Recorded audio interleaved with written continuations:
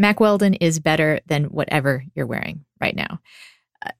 That is if you are wearing men's essentials of any kind. They do men's essentials, underwear, undershirts, socks, sweatshirts. My husband has a bunch of the stuff from the Mack Weldon line. I can tell you that I borrow the stuff that's borrowable occasionally. I really, really like the sweatshirt, actually. It has a high zip neck, which is one of those things that if you care about such things, they are hard to find. If you don't care about high the zip is on your sweatshirt, then sweatshirts are easier for you. So I guess actually I would say that Mack Weldon sweatshirts are for picky people. They're for everybody, but picky people will be especially satisfied with Mack Weldon stuff. I also appreciate that they have a line of silver underwear and shirts that is antimicrobial. I spent a long time learning how to say that word. I hope you appreciate it. They want you to be comfortable. So if you don't like your first pair or your first anything, you can keep it and they will still refund your money, no questions asked. And not only does Mack Weldon's underwear, socks, and shirts look good, they perform well, too. The stuff that is wearable on the outside, that is great for going to work, working out, whatever. Date night, perhaps. So, to try out Mack Weldon, go to mackweldon.com and get 20% off using the promo code FRIENDS.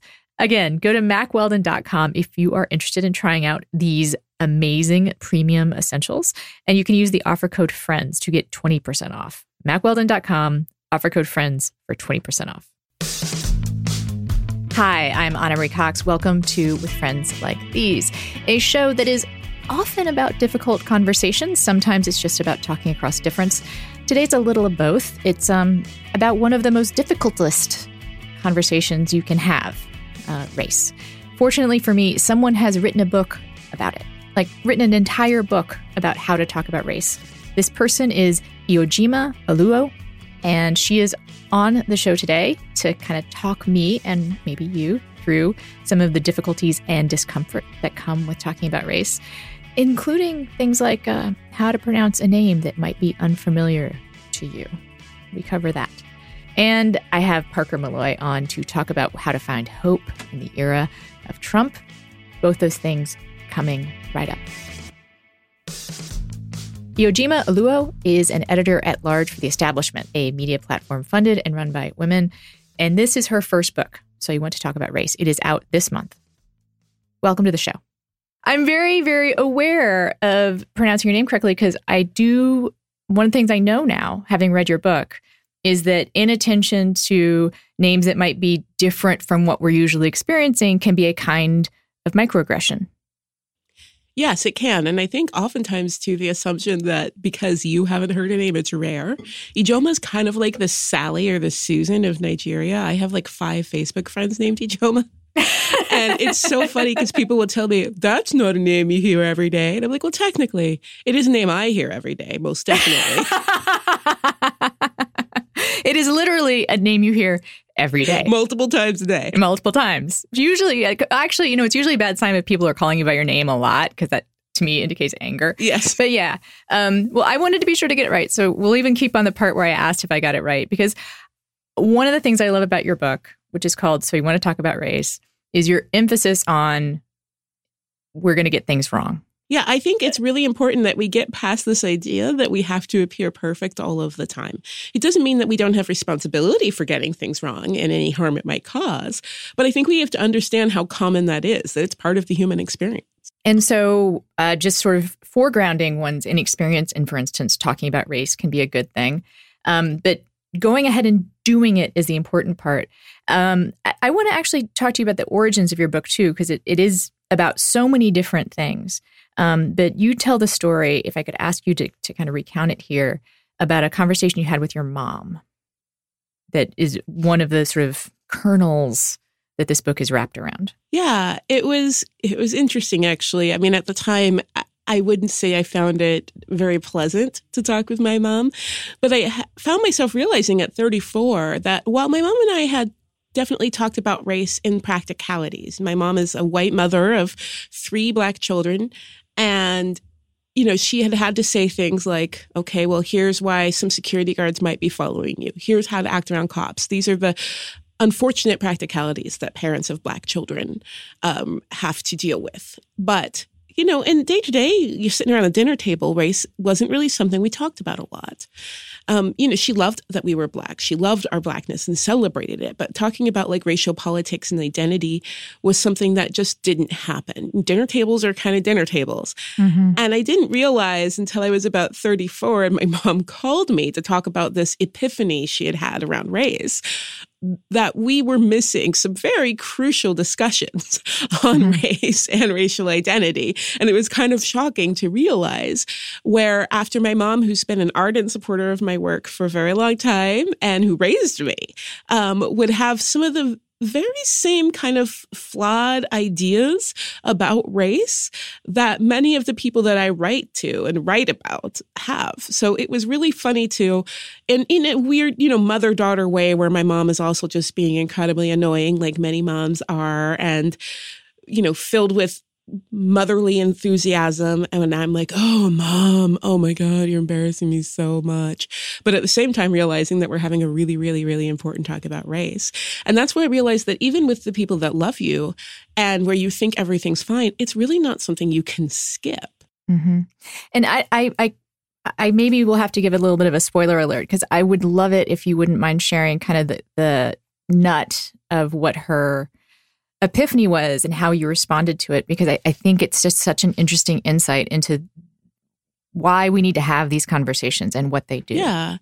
So she left me a voicemail saying she had an epiphany and she wanted me to call her back. And I really didn't want to do that, but she just kept calling me back. She does that thing where, you know, moms call and call and call until you answer the phone. And she was explaining to me that she was telling a joke at work. My mom lives in the Seattle area with me in a predominantly white area. There's only one Black person at the time in their entire team. And so my mom's telling a joke and she says it had a quote unquote Black punchline. Now, it doesn't mean the punchline was necessarily Black people. It meant like it was a joke, like an in-house Black joke. And my mom is a white lady from Kansas. Mm-hmm. And so the one Black guy on the team turned to her and said, you know, something like, what would you know about that? And my mom felt challenged and felt angry. And so she's telling me how mad she was and was like, he's probably thinking this white bitch. And like, just like my mom's just, you know, totally illustrating this entire thing. And I'm just like, oh my God, what are you even saying, Mom?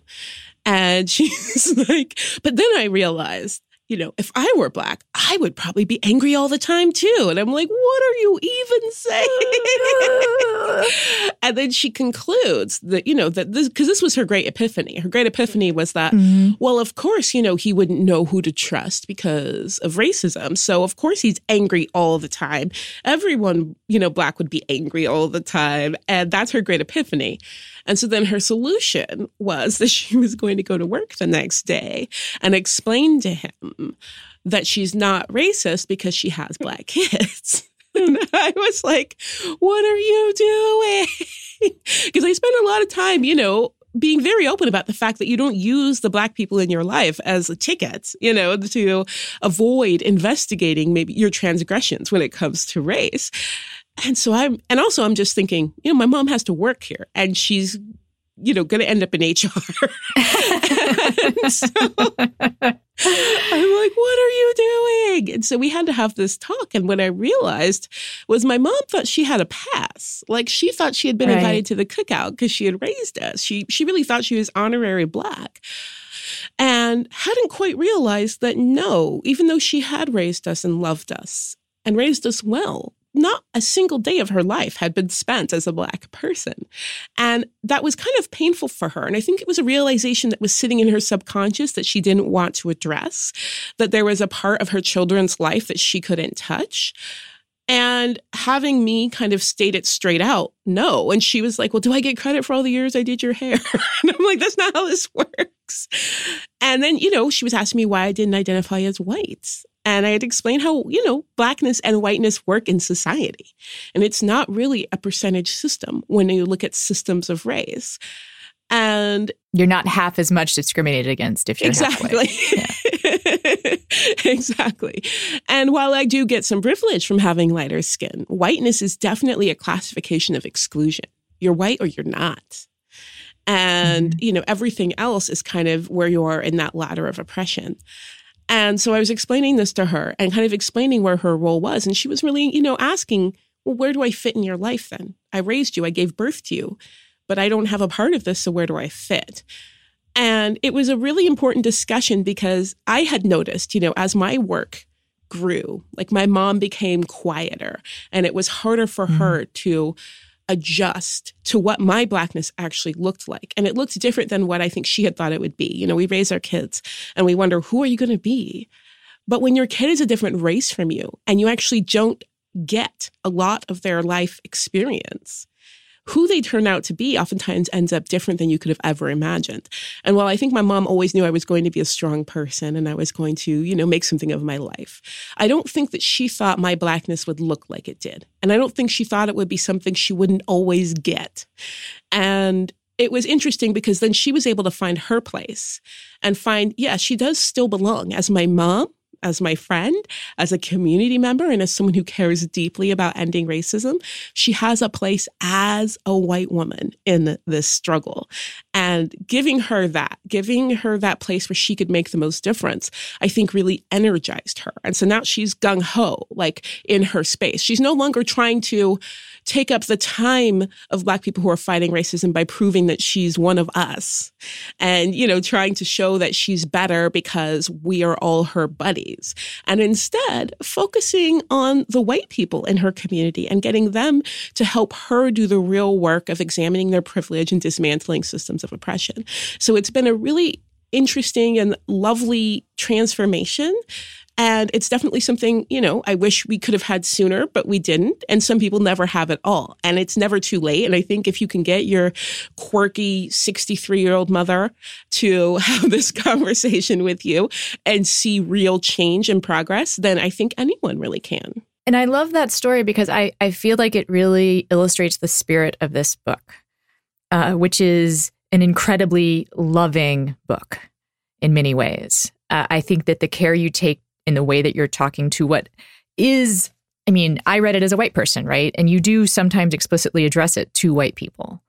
And I feel like we are getting to experience, if you read this book with an open mind, a little bit of that same turn that your mom was able to take, which is that I thought I was doing stuff right. I thought I was going to get my white person marriage badge, but I now have to look at some things about myself that may not be comfortable, but you're going to sort of let me know where the opportunities are in that discomfort, right? Yeah. And I think it's important to remember, a lot of times people look at our fear and our anger, and those things are all valid, right? Black people and people of color in this country have been harmed for hundreds of years. So we do have a lot of fear and a lot of anger and a lot of resentment. But there is hope in the fact that we are still willing to have these discussions. These discussions take more out of people of color than they do anyone else in the conversation. And there is always a positivity to be found in that discussion at all. Even if that discussion is filled with anger, there is still a love and a sense of potential. It's when that conversation stops, when people say it is absolutely not happening, there is nothing to be done, that you should really start being concerned about anger and fear and resentment. Because the fact that we have these discussions at all, it's interesting. A lot of people complain about like Ta-Nehisi Coates, and they say that his work is too pessimistic because he doesn't offer solutions to everyone, right? He's doing real important work in identifying problems. And I keep saying, he's a Black man in America who's experiencing this all firsthand and then dedicating his life to diving in deeper and finding the root causes and writing about it, giving that to the world. If that's not optimistic, I don't know what else is. To go through all of that and still think, I can do something to make a difference. That's the epitome of optimism. And I think that we forget that there is real tough, hard work to be done. And the fact that there are still people of color who want to do that work with white people who have been exempt from a lot of it for most of their lives is immense optimism, because it always takes more out of us. I have a saying for my life that hope is a muscle and hope is an action. That you exercise it and you do it. You don't express it necessarily. And to me, like what you and what Ta-Nehisi Coates are doing is hopeful by definition, because it is this action that is only taken because of the sense of possibility, right?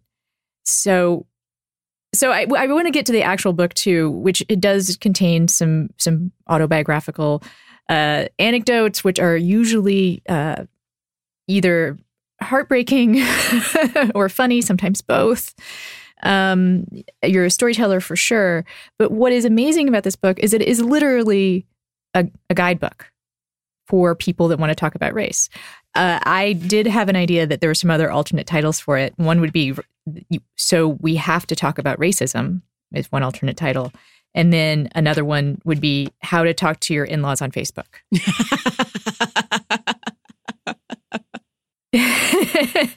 Because like you do take on arguing on the internet. And this book is definitely for anyone that's ever found themselves in a Facebook or Twitter canoe with someone arguing about race. And you have some very like concrete tips. So let's just go through some of the tips that you have for, again, I feel like you're addressing white people here, but I don't want to think that's just because I'm white. They're tips for anyone. They might be especially useful to a white person. One of them is remember what your top priority in the conversation is and don't let your emotions override that. Yeah, I think it's really important to not only remember what your top priority is, but I would say to state it. A lot of times what happens is you get in these discussions and you have a goal for the conversation. The person you're talking to has a different goal from the conversation, but because neither of you stated it, you're actually having two separate discussions and it's going to go nowhere. And then the more angry you get, the further away you get from your goal. But it's really important to remember why you're entering these conversations and to pull yourself back to it. If you're entering into these discussions because you want a greater understanding about what a person of color is feeling about race, or you want to find opportunities to move forward and find resolution on issues about race, or you want a white person to understand why this issue about race is important to you, it's really important to state that and to hold yourself to it, to try to come back to it, because the moment things get a little heated, it can then become about whether or not someone's going to take back the fact that they called you racist, or whether or not someone's going to be sorry for making you feel bad, whether or not you're going to win the most points in this debate. And it's really, really important to pull yourself back to why you got in there. And of course, that does require that first you investigate yourself, why you're having this conversation. Mm-hmm. And then some of them I feel are somewhat obvious, but then again, it's amazing what people forget when they're arguing on the internet. Things like do your research. And you point out that people often come to a person of color for answers to questions that, you can Google. Like, they're not like mysteries. Yeah. And it's really frustrating too. And sometimes I marvel at how hard it can be for people to understand. I think partially this is the internet's doing. The internet is kind of this instant gratification place. We are so used to getting the information and the feedback that we want immediately that oftentimes we forget that unless we're actually doing the work ourselves, there are other people whose efforts are behind that information we're getting. And so I get questions all day, the same questions over and over and over and over, even though, if a quick look at my page says, I have 120,000 followers and a lot of people asking me questions.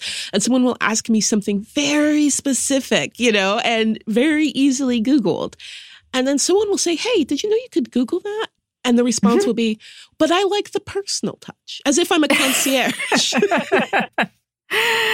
Or they're treating you like I was going to be a more unkind metaphor is like a jukebox. Yeah. Like I'm going to give you a token and you're going to tell me the thing that I need to hear.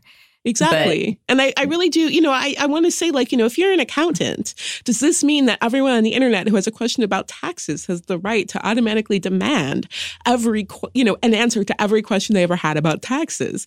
And furthermore, let's pretend that, taxes have hurt you your whole life. And do you have to constantly offer up your experience with taxes all the time? People seem to forget that. Like, not only is this my job, and something I normally get paid to do and I'm busy working on, but it's also incredibly painful work that's grounded in real lived painful experience. And so to constantly be treated as this, living dictionary that you can just pop a question in and get an answer out without even checking if maybe you're the first person who's asked that question that day.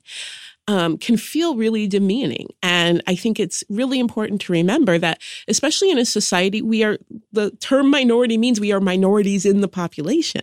So if you are 5 people's only Black friend, that can get tiring really quick.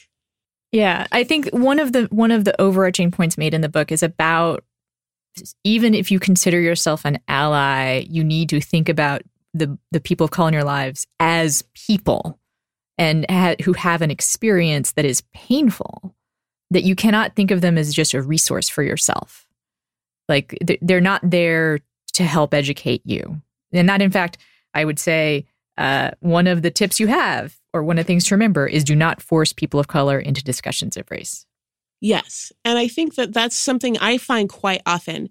I'm very strict about my own personal boundaries, both online and in person, when it comes to discussions on topics like this, because I know what my bandwidth is as a human being and what I need to be able to continue my work.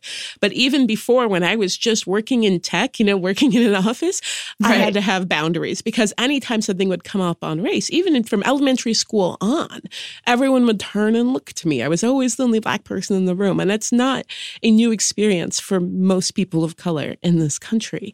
And what you're really doing is asking for a lot of painful labor. And you have to consider people as people. And so often people of color are painted in our media and our culture and in our history as your helpers, your assistants. They're your path. Even if you have the best of intentions, you're on this great liberal journey of racial understanding, there's always this person of color that's supposed to serve as your sage to walk you through your journey. And it's about you becoming better and you becoming wiser and you coming out of this, fully in bloom as this paragon of virtue, without any thought as to what you are extracting and the humanity of the person that's going with you. Why are they going with you? Are you doing them a favor by ending your participation in a system that only you benefit from?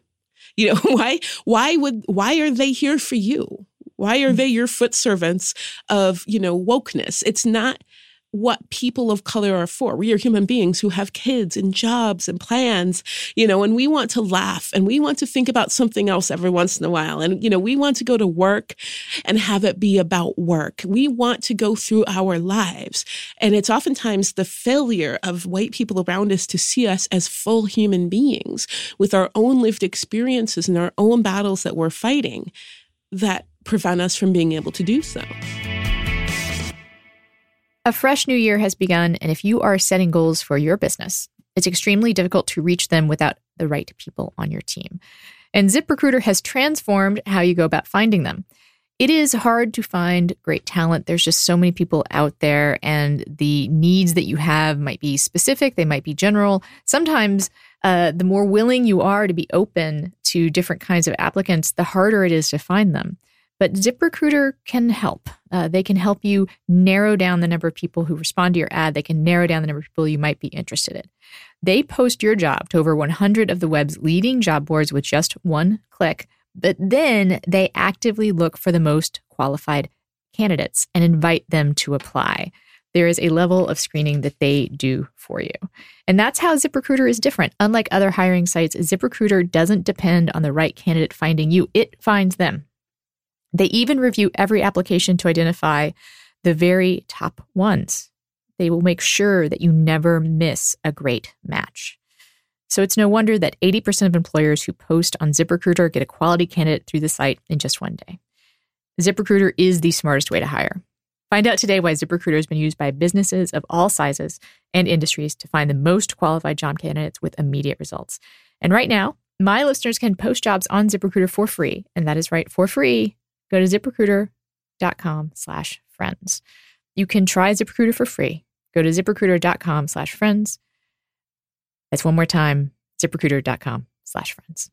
Journalist Mehdi Hasan is known around the world for his televised takedowns of presidents and prime ministers. He hosts Upfront on Al Jazeera and is a columnist for The Intercept. And in his new podcast, Deconstructed, Mehdi unpacks a game-changing news event of the week while challenging the conventional wisdom in a tight 30-minute package, a little quicker than what we do here. He starts his show with his take on one topic and what the mainstream news is getting wrong or what context is being missed. And then he goes into a deep analysis and conversation with his guest or guests of the week. And get this, his guests have included Judd Apatow, Bernie Sanders, and Hassan Minhaj. So he kind of covers the gamut, I would say, in terms of who you might be expecting. It's everyone from comedians to politicians to, for instance, Stephon Clark's fiancée. So you're going to hear from a lot of different people. And the show has covered such topics as the violence in Gaza from the perspective of Israeli activists against the occupation, and of course, police shootings, as through the eyes of the fiancé of Stephon Clark. Also, he's talked about the dangers of John Bolton with former diplomats. As a Brit and a Muslim and immigrant based in Donald Trump's Washington, D.C., Mehdi Hasan gives a refreshingly provocative perspective on the ups and downs of American and global politics. Deconstructed is a show that cuts through political drivel and media misinformation to give you a straight take on one big news story of the week. It is out every Friday, just like this pod. You can listen and subscribe at theintercept.com/deconstructed or on any podcast platform. Another overarching point in the book, of course, is how much white people need to be having discussions with white people. That this work of racial justice isn't just about like using, I love that phrase you just used, like your foot servant to wokeness, like this is not just about a personal journey to collect the most Black friends or other people of color friends, and to prove that you are woke. In fact, you make a reference at one point actually to the danger of people becoming addicted to the satisfaction that they are saying and doing the right thing. Yes. Which I think I'm going to make just a little bit of a leap here, but I think people who listen to the show are familiar with what that feels like. I don't want to cast aspersions, but I'm going to say I'll own it.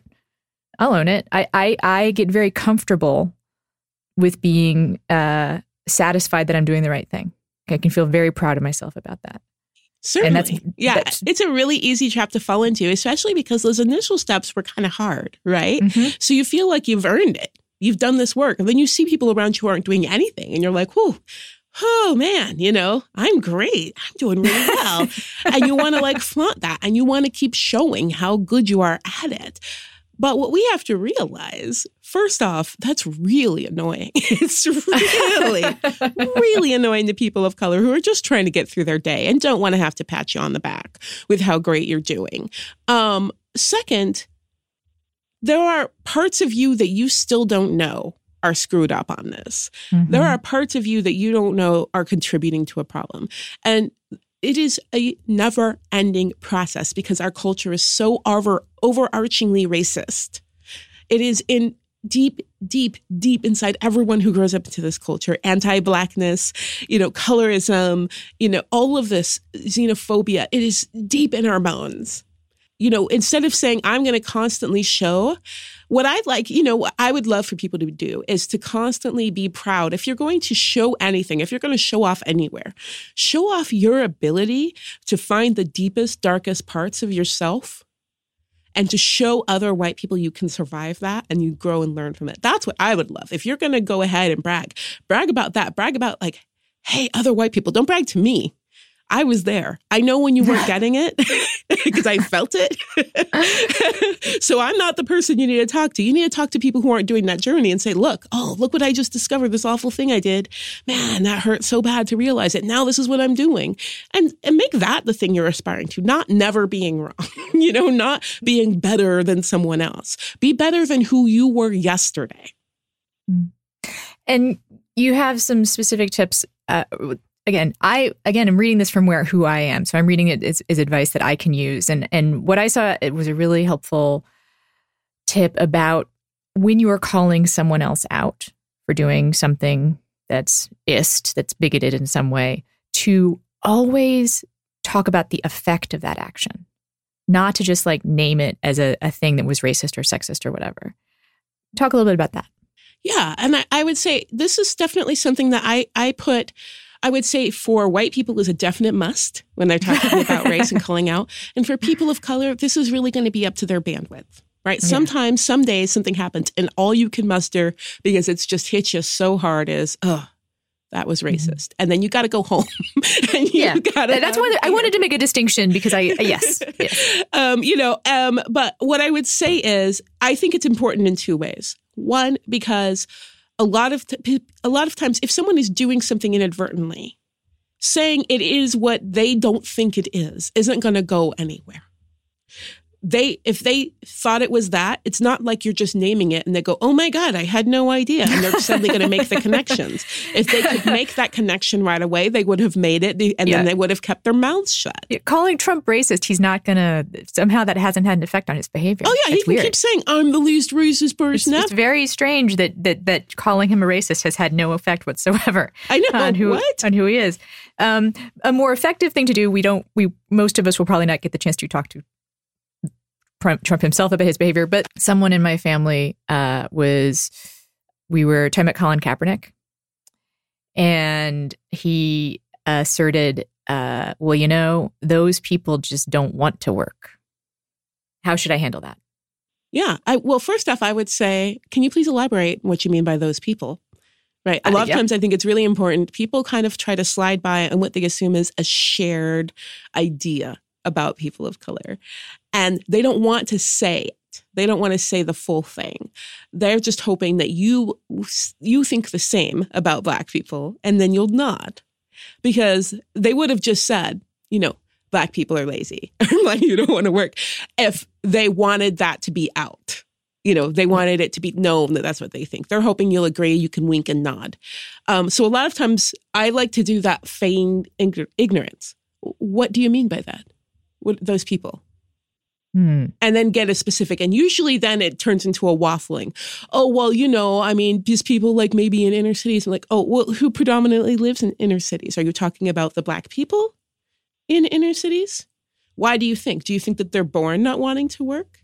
Do you think there's something wrong with Black people as a whole? Do you think maybe they're defective? Is that what you're saying?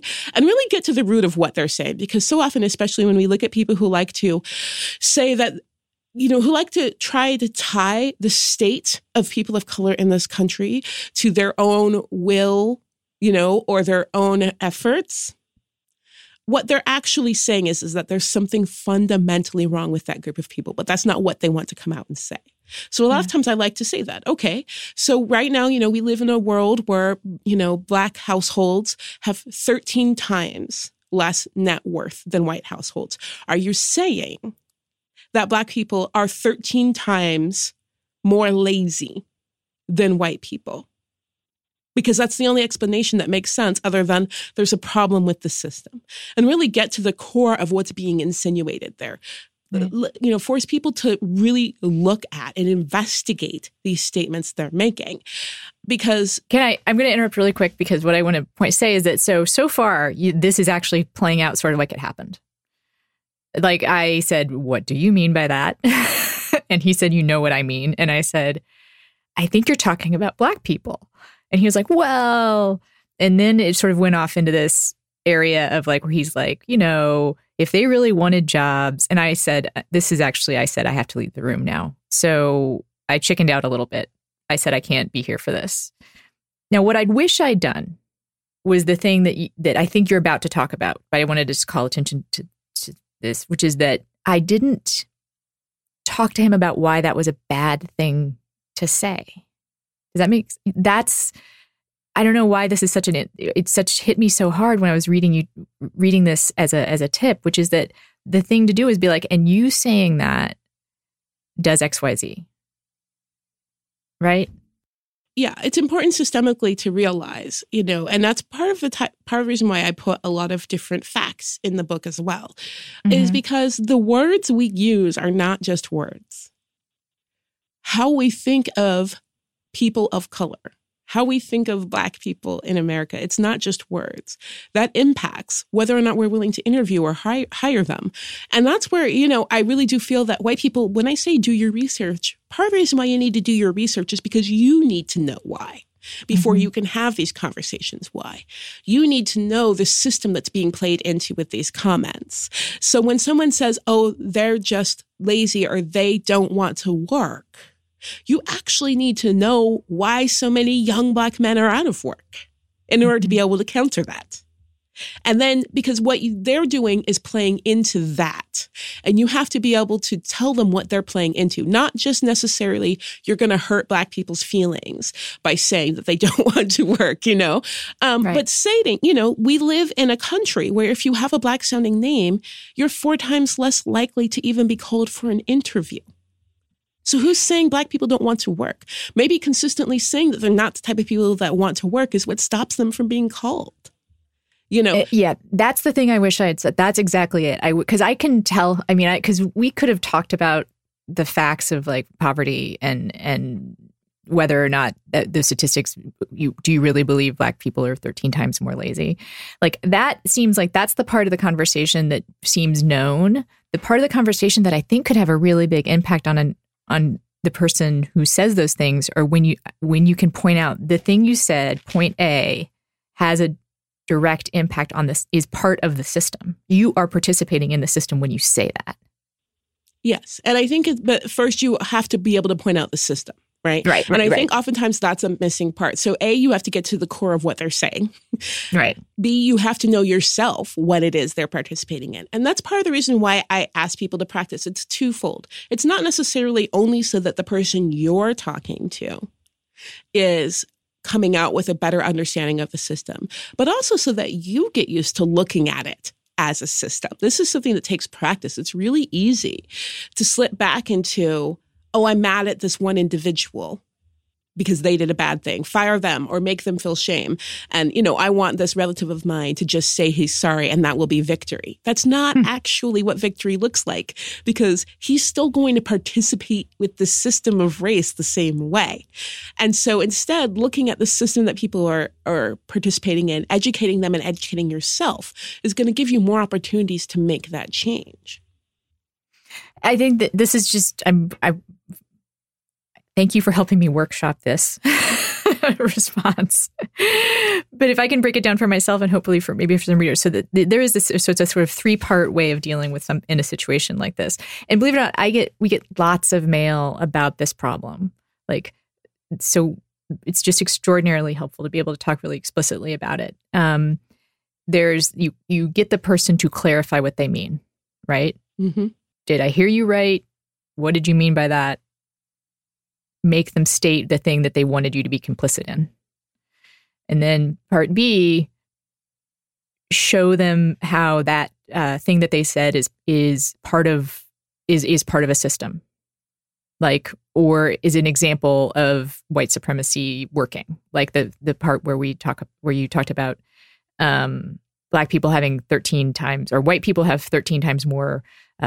What kind of, was it personal wealth or was it household wealth? Household wealth. And then step C is the one that I think is the one that gets left out the most, which is that, and then you saying that you are feeding into a system where Black people do not get people with Black sounding names don't get calls back to get work. Yeah. And, feeding into a system where, Black people are more likely to be viewed as lazy in school and to be accused of cheating, and all of these things where it's this idea that they don't want to do the work. Mm-hmm. Imagine coming into your life every day from kindergarten on with the expectation that you don't want to do the work. And that's what's being fed into. That's what those comments feed into. And it's something that feeds how we decide which students get extra help when they fall behind. Who gets loans? who gets job interviews, who gets promotions. If someone's late for work, it's who gets suspended versus who doesn't, right? These are all the things day in and day out that actually lead to measurable outcomes in the lives for people of color. I think this is just a real helpful template. And people should read the book to find out more. There's you do it in the form of a lot of questions. It's almost like a frequently asked questions book about race. And there's everything from, how can I talk to about affirmative action? Is police brutality about race? I could just read the index or the table of contents and people will get an idea. There's a lot to work with in your everyday life with this. But I want to ask you about something that I didn't see you talk about explicitly for yourself, except you mentioned it just now, which is your personal boundaries and your bandwidth. How do you take care of yourself? This must be just incredibly difficult to do you talked about it. This is something to engage in this work is painful. And you've chosen to do so, and you've done some amazing, service here. How do you cultivate resilience for yourself?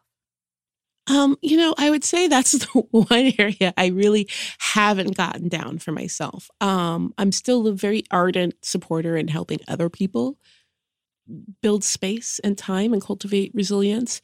But I definitely would say I don't have it down at all. I'm kind of, I think it's important to remember, Black people, due to necessity, are oftentimes used to running on empty all the time. It's a normal state for me, whether I'm doing this work or not. Now, emotionally this work is much, much harder. But my entire life, work has always been much harder. And I don't know how to really balance. And there are times where I definitely push too hard and people are definitely like, hey, you need to push, you need to simmer down. But there's always a sense of urgency, right? I do get this sense of panic if I think I'm going to take a week off, because immediately I'm like, what if something happens and I need to be writing about this? What if I need to be talking about this? Or I get an email from someone with a question that seems really urgent. I'm working on it. I definitely have discovered, I'd say probably this last year, that it's something I need to get better at. The things that are saving me right now are, the fact that I am a single mom. And I know for a lot of people that sounds like, oh my gosh, that's adding so much. And it does add a ton of work to my life, but it adds that everyday mundanity. It adds that home. There's a lot of safety in knowing that you have to get your kid to their sports event at 3:30, no matter what's happening in the world. Even if I've been, called every racial slur in the book all day long, and, I've had to write about horrors that are happening to Black people around the country, I still have to turn my computer off at 3:00 and drive my son down to the bowling alley because he's on his, high school bowling league, and I still have to pause for a minute while my 10-year-old tells me about the project he's working on in school. And that bit right there, that need in order to be a good parent, to stop and just be contained and boring, is definitely helping me through. I don't know if I would be able to do this work without that. I think I would probably just try to work 24 hours a day and then die. And racism kills Americans. Yeah. It kills Black Americans. Yeah. And I think that the joy I get from my kids, the mundanity of day-to-day life of, we still eat at home. I'm definitely a homebody.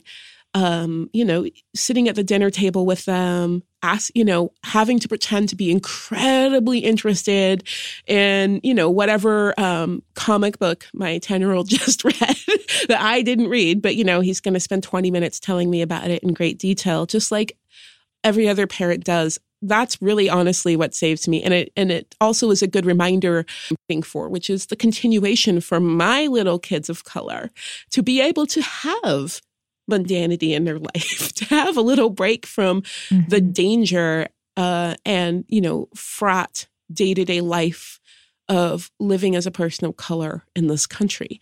And I'm fighting to preserve that, not only for myself, but for Black people around the country. So it's kind of my little recharge, as busy as it is, to know that, half of the things I have to do in the day are just typical mom things. I think that's rather wonderful. I get it too. I'm not a mom, but I think that there's a lot to be said for being able to be grateful for mundanity.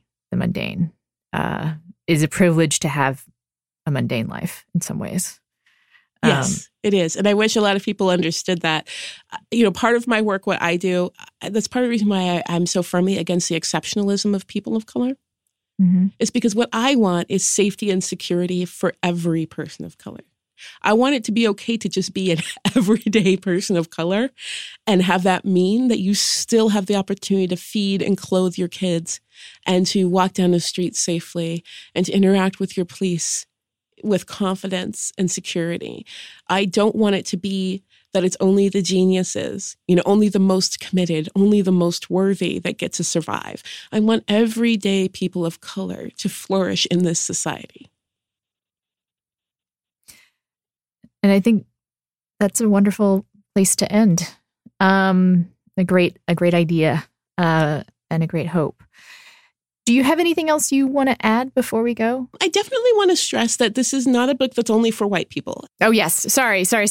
I kept on trying to emphasize that I was reading it that way because I'm white. Yes. But that there's a lot in here. I mean, and also I didn't want to claim. Yeah. I didn't want to be like, oh, yeah, and tons for people of color. Yeah, totally. I can.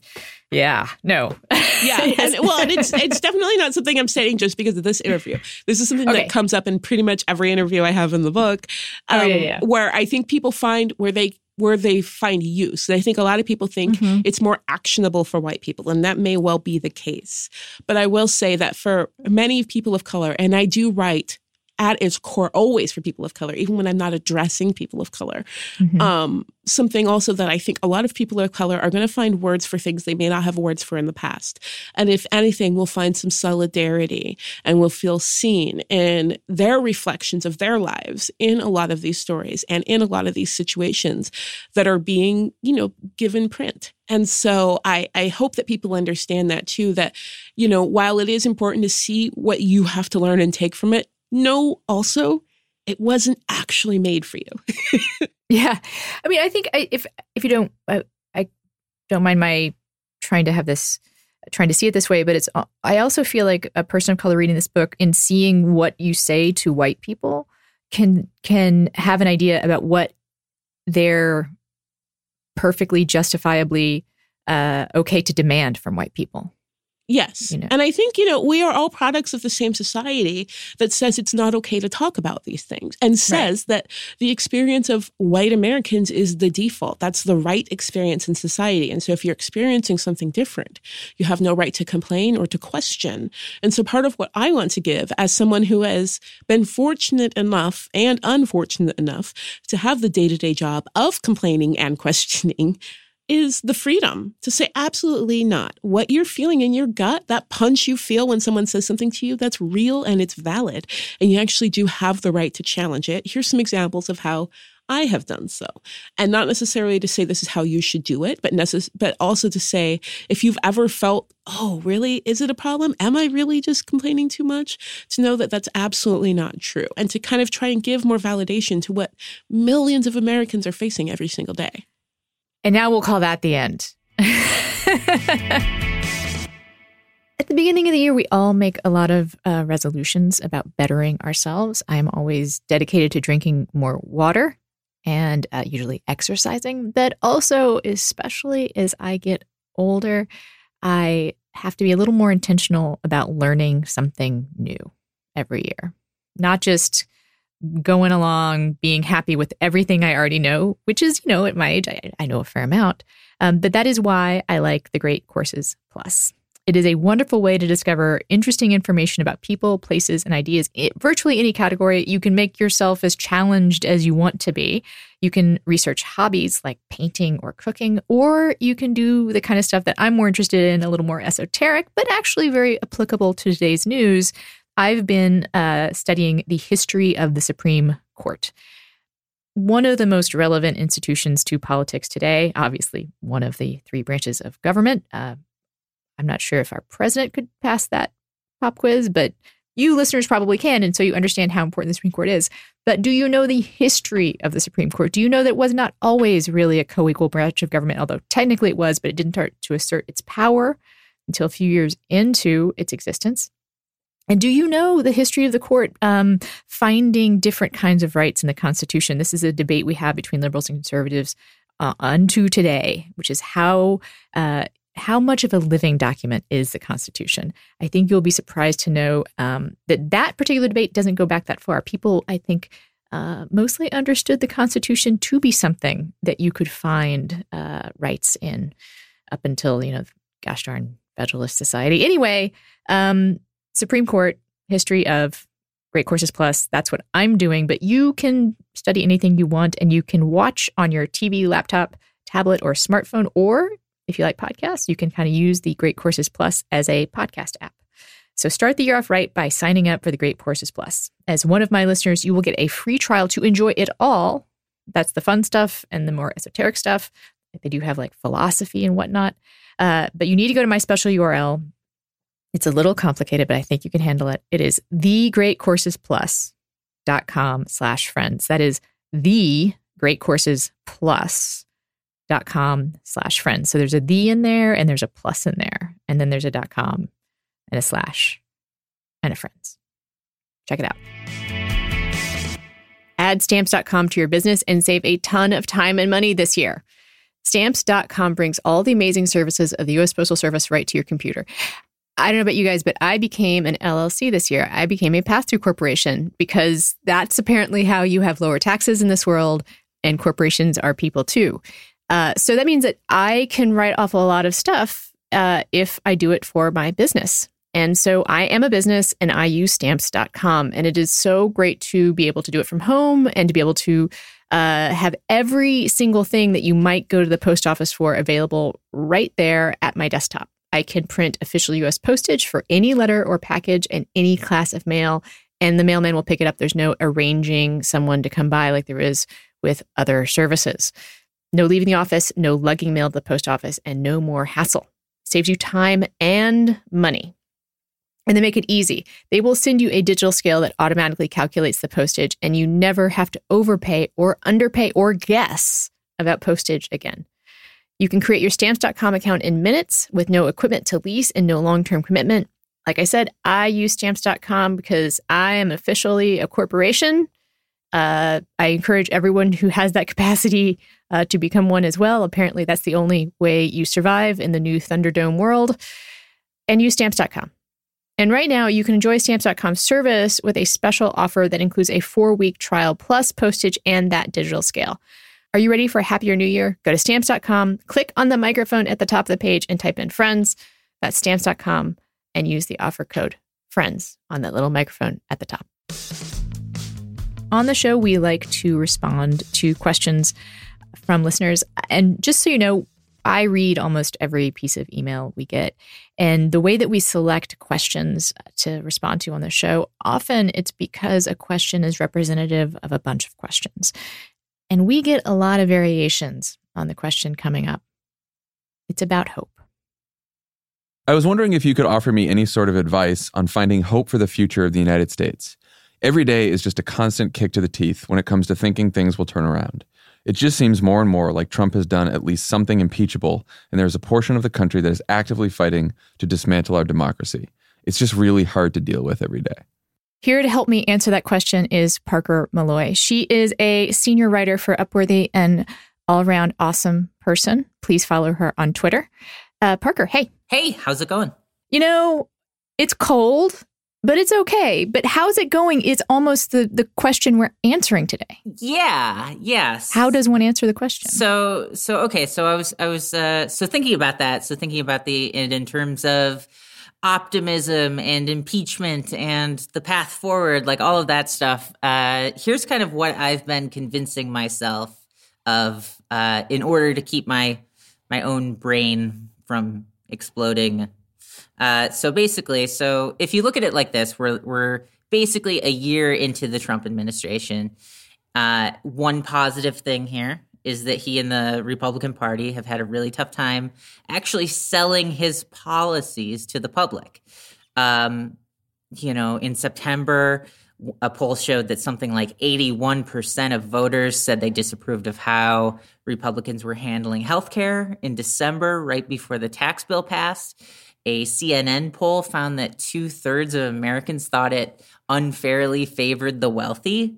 So at least the messaging is getting across, and I think that that's important. So even if they get this, even if they get these pieces of legislation through, it's important to remember that the messaging about the truth of these bills is actually making an impact. So, that's good to keep in mind. It's good to understand that the listener is not alone in thinking that, in how they feel about things. So that's good. Right. And also, if I can just interject, we are in the majority. In fact, both literally, right? Always good to remember, because it hurts Trump so much in both kind of metaphorically and apparently almost physically. He lost the popular vote. He lost the popular vote. He lost the popular vote. And most Americans are critical of this presidency. So not alone. Huge thing to remember. Yeah. Not alone. Totally. And I mean, and also, his approval rating is currently hovering in the high 30s. When it comes to the generic ballot, Democrats have about a 10-point advantage right now, and that's pretty big. Mm-hmm. And also going into the 2018 elections, there are only 7 House Democrats who are either outright retiring or have already resigned ahead of the election, compared with 21 Republicans. Mm-hmm. So, I mean, it's kind of an interesting balance watching how that's playing out. But, beyond that, one thing that's important to note is that women are really amped up to get involved in politics, which is really cool. In November, Axios reported that something like 15,000 women have contacted She Should Run, and 19,000 reached out to Emily's List. That is big. It's good to see that people are engaged and that they want to be a part of the process. Mm-hmm. And additionally, another thing to feel optimistic about is Ruth Bader Ginsburg, who will live forever, has hired clerks through 2020. So, long may she reign. Yes. That's a bit of good news. Yep. Yeah, exactly. And also, one of the longer term things that people are always thinking about is, climate change. But and Trump's had this big push to coal, which obviously most people who care about the environment probably aren't super thrilled with. But clean energy is cheaper than ever, and it's getting cheaper as time goes on. Renewables like wind and solar are becoming increasingly affordable. And according to the United Nations, they make up half of all new electricity capacity worldwide. So that's big in itself. But I mean, I really truly get how easy it is to just let despair kind of wash over you. And I'd be lying if I said that there weren't reasons to feel legitimately worried about the direction of the country and what kind of long-term effect the Trump era will kind of have on us all. But pessimism isn't a great motivator as much as it's easy to give into. The truth is that a lot of the issues being, and here's another way to think about things. A lot of the issues being created by the Trump administration and his enablers in Congress can be stopped or at least slowed down if we all just go out and vote in November. If Democrats take back control of the House or the Senate, it puts a stop to his legislative agenda, leaving him the option of either seeking out actual compromises between parties, meaning no more bills written behind closed doors by the GOP, or to not get anything done, which, might not be the worst thing in the world. But, if Democrats take the Senate, I think it's even better, as then they'd be able to vote down his court picks that he's trying to push through as fast as possible. So, that's important to remember, that we have a lot of power in our hands as voters coming into the 2018 election. When it comes to, the question mentioned impeachment, but I think that the truth with that is that first and foremost, impeachment it's a political act. It's not necessarily so-and-so committed impeachable offenses, therefore they're going to get kicked out. No, I mean, it really depends on who's in Congress. So, the Congress as we currently have it isn't going to that's just not going to happen. And honestly, even if even if Democrats retook both chambers of Congress this fall, I honestly can't picture him being removed from office.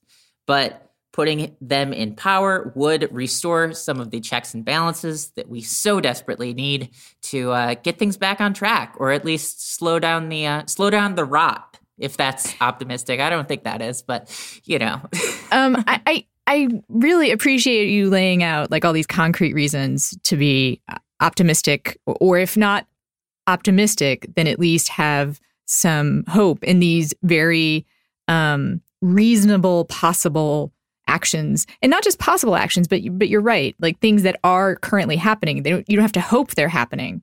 They are happening. These women being interested in running for office, that is happening. That's not something to be hopeful about. It's happening. The checks and balances being something that we can probably continue to count on. They still exist. They're still there, and we can build on that, right? Mm-hmm. I also think, though, there is an existential quality to this question. And one of the reasons I wanted to talk to you is I know that you, like me, struggle with personal despair. Feelings of hopelessness that maybe are more chemical than political, but they can get fused together, right? Yeah. And also because you face a bunch of challenges that like your average person on the street doesn't. Mm-hmm. Yeah. And these things can feel intensely personal for different reasons, right? Sure.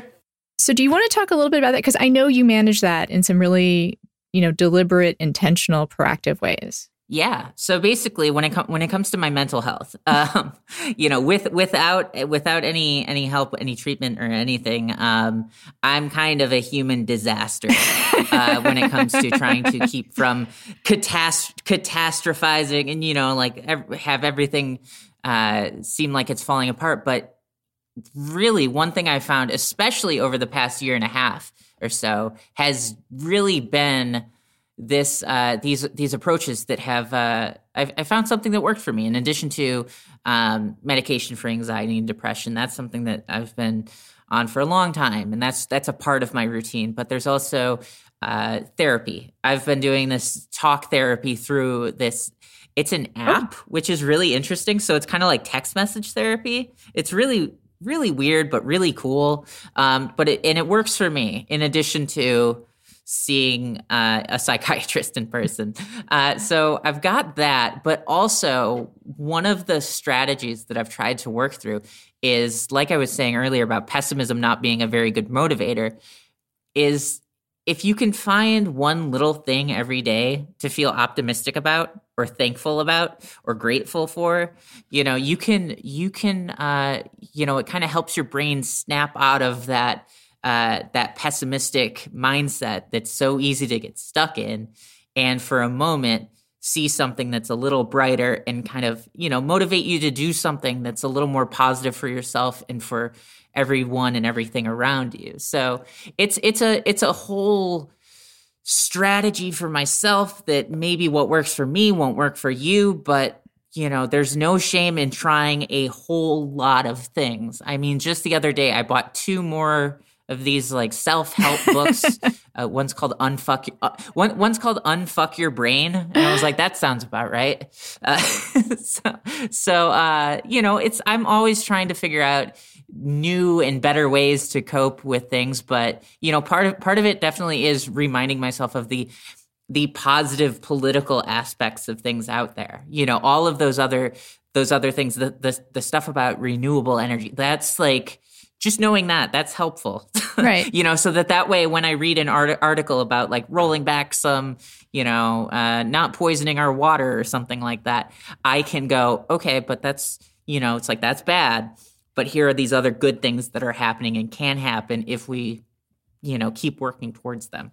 Yeah, you share your daily gratitude on Twitter. You have a long running thread on this, which I think is a public service on your part, actually. I think that's a really inspiring thing to do. It reminds people to try and do it themselves. I personally have a gratitude text chain with a bunch of friends of mine who are in the same 12-step program. And we text each other. It's a way of remaining accountable, also to remember to actually do it. We all text each other, I'm going to be super honest. It's not every night for all of us, right? But as I actually said on the show a couple weeks ago, what matters about these kinds of things is not how many times you break off from that habit, but how many times you come back to it. So I've been on this text chain, a version of this text chain for 6 years. And I will tell you, it helps save my life for sure. And one of the things that's wonderful about it is sort of like, what we're talking about here is like sometimes when the political environment can feel really personal, and sometimes how we feel can, kind of leach into the political environment. This gratitude text chain that I'm on, you can be grateful for anything, and it's wonderful to see like the spectrum of things to be grateful for.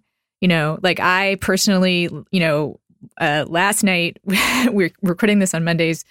So last night I was grateful for the Vikings, right? But I've also been grateful for my husband cuddling, a little extra time with me. I've been grateful for having kind of a snow day. I've been, I've been grateful for women running for office. Like all of those things count, right? Every single thing. Oh yeah. Yeah. It's a mindset thing. It's a, it could be big or small. And sometimes, like for me, I'm thankful for the soup that I had, I mean, these are things, they don't have to be profound. And it's just one, and so, I've been doing this since January 1st, 2017. And it's one of the things I'm really, I'm really happy with how that's worked out for me. That's one of those things that really stuck with me. And I think that's one of the important things to do here is try a variety of things that you think might help and find something that works for you. And what works for you, like what works for someone else might not work for you. And that's okay. That's important to remember, because it's easy to be like, well, saying I'm thankful for something every night worked for so-and-so, but it didn't work for me. Am I broken or something like that? Right. That's not super helpful. Like it's important to remember it's okay if it doesn't work. I also will venture though that there's some scientific studies that back up the idea that gratitude is a great healing emotion.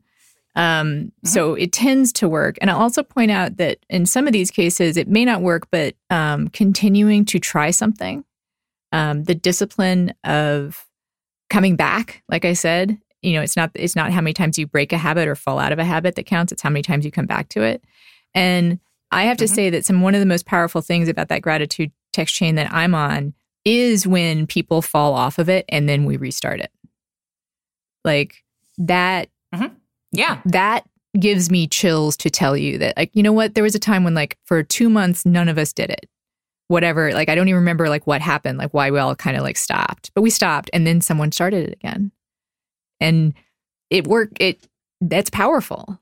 Like, to be able to remake a connection to both myself and to my higher power through this is one of the things that can keep you going. To know that it may not work every day, but I can always come back to it.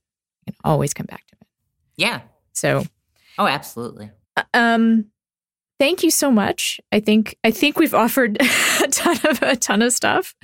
I think that those concrete things that you said are super, super important. It probably doesn't get talked about enough because we're also focused on bad news. So thank you for bringing those things in. And then also, Parker, I'm grateful for you, and I'm grateful for your gratitude chain, and I'm grateful that you came on the show today. Yeah, thank you so much for having me. I really appreciate it. So that's it for the show.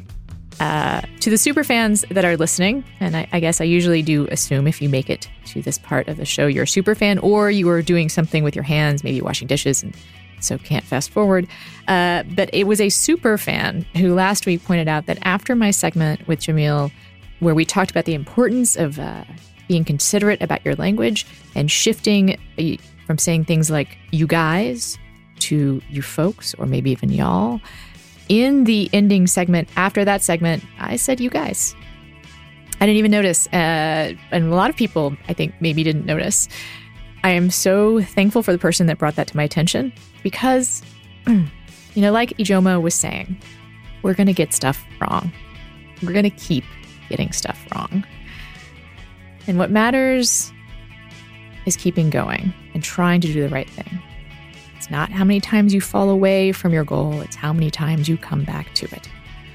That is my personal message for 2018. So I hope you come back next week.